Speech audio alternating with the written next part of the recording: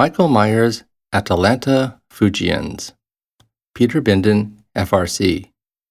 In this recording, Peter Bindon presents some of the fascinating symbolism and history behind emblem 21 in Michael Maier's intriguing work, Atalanta Fugiens.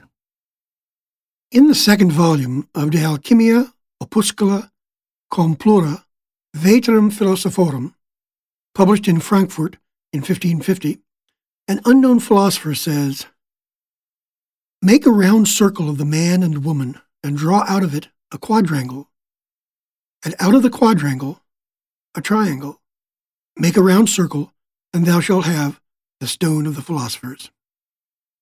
Our illustration demonstrates this statement, but appears as emblem 21 in Michael Maier's 1618 publication, Atalanta Fugiens, in English, Atalanta Fleeing. This title refers to the well-known Greek myth, but the myth is poorly integrated with the alchemical iconography, so we will ignore the myth itself and concentrate on the illustration and accompanying text that apparently refers directly to the formula given about 70 years previously in De Alchimia. Known more familiarly as Rosarium Philosophorum, or the Rosary of the Philosophers.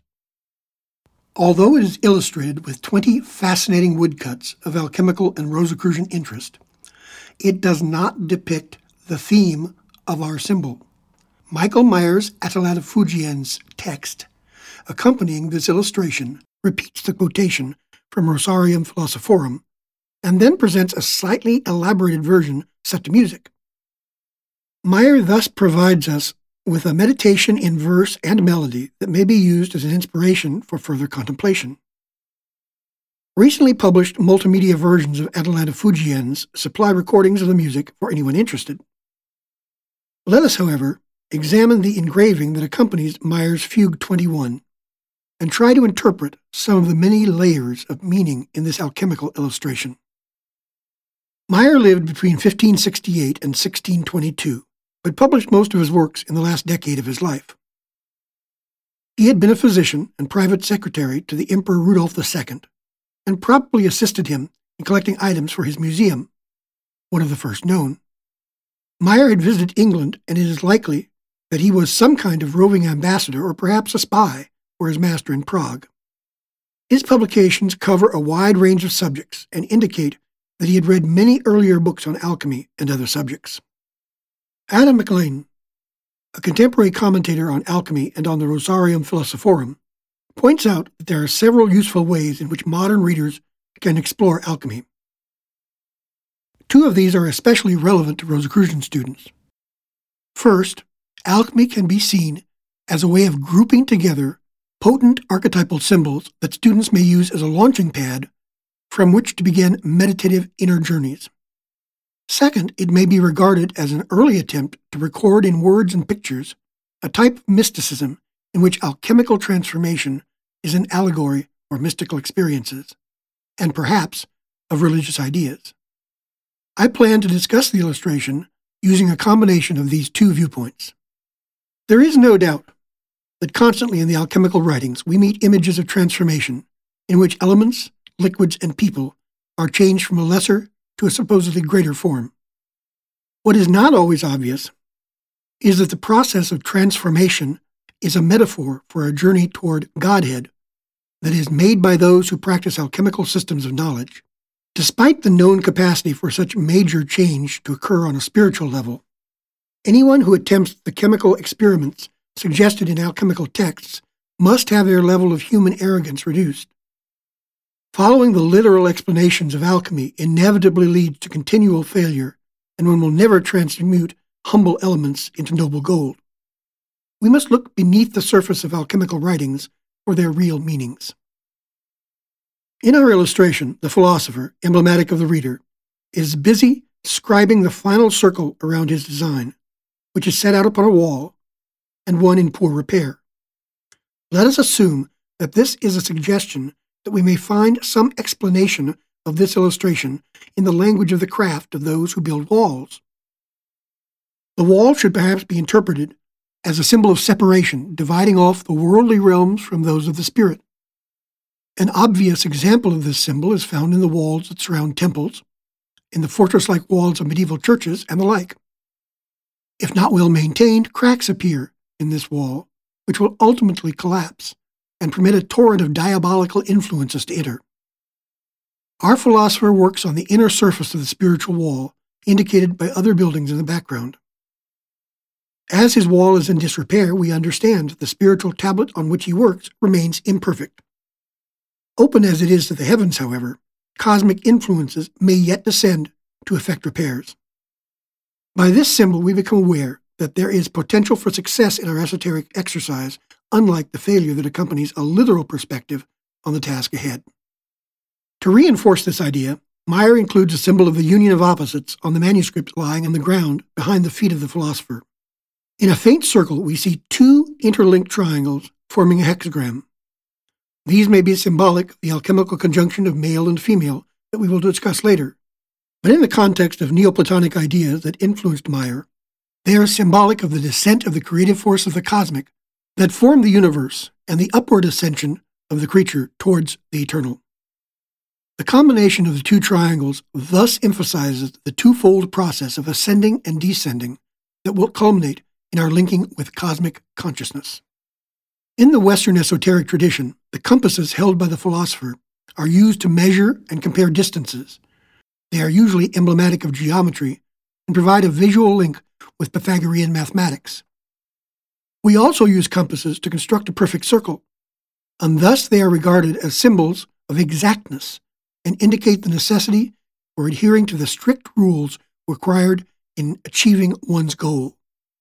The large outer circle with its center is an allegory of the whole, circumscribing every part of creation. Traditionally, the center of the circle is an allegory for the nature of God, or as Rosicrucians say, of the cosmic. In these symbols, we are presented with the goal of our alchemical journey, which is finding unity with the cosmic. Within the outer circle of our illustration lies a smaller circle containing drawings of a male and female figure, unmistakable and potent symbols for the union of opposites. We are reminded of Adam and Eve, the primal couple of creation to whom the biblical authors attributed the commencement of the human race. Let us imagine that these two figures amalgamate, the two forms interpenetrating one another until they form just one existence. Through their union, humanity manifests and begins the alchemical journey that will result in the reunification of individuals with the creative genius of the cosmic. Maier's words accompanying the illustration describe this quest in the language of alchemy, and in other writings, he explains the process in the following way. The alchemical squaring of the circle consists in adding a cross, lying at the philosopher's feet, to a microcosmic sphere, which is then converted into a square, the four elements, then into a triangle, body, spirit, and soul. The triangle finally transforms into the great sphere of the macrocosmic, called the Philosopher's Stone. For the alchemists, there was nothing strange about the squaring of the circle. They used the square derived from the circle to demonstrate that every simple body contained the four elements. How can this be? Imagine the rose at the intersection of the arms of a rose cross, growing outward until the outer circle of petals reaches the ends of the arms. Use the arms of a cross to divide the circle evenly into four segments.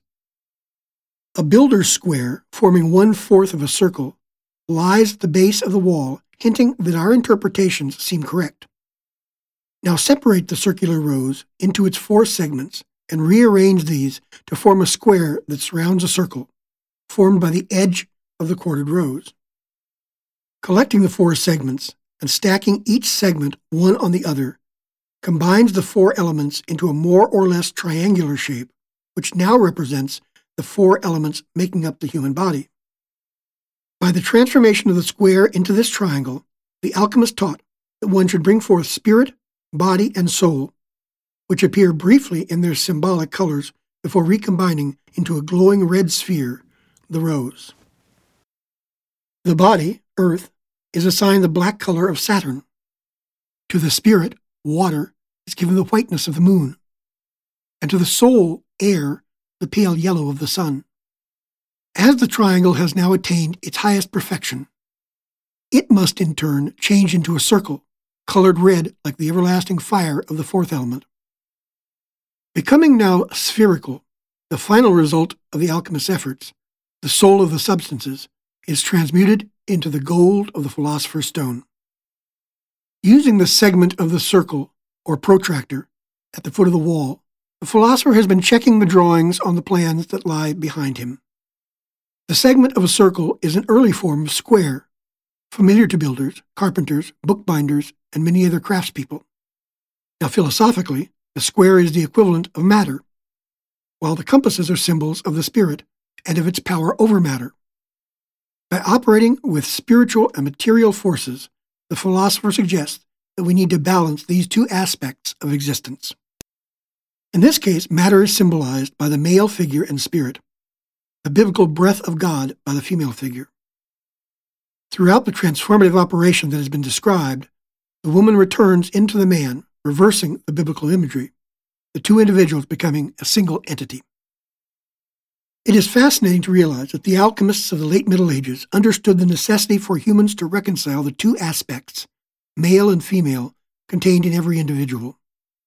People who acknowledge that their personality is composed of attributes that can be seen as either feminine or masculine, and come to accept these characteristics, are made more whole and balanced in their personality.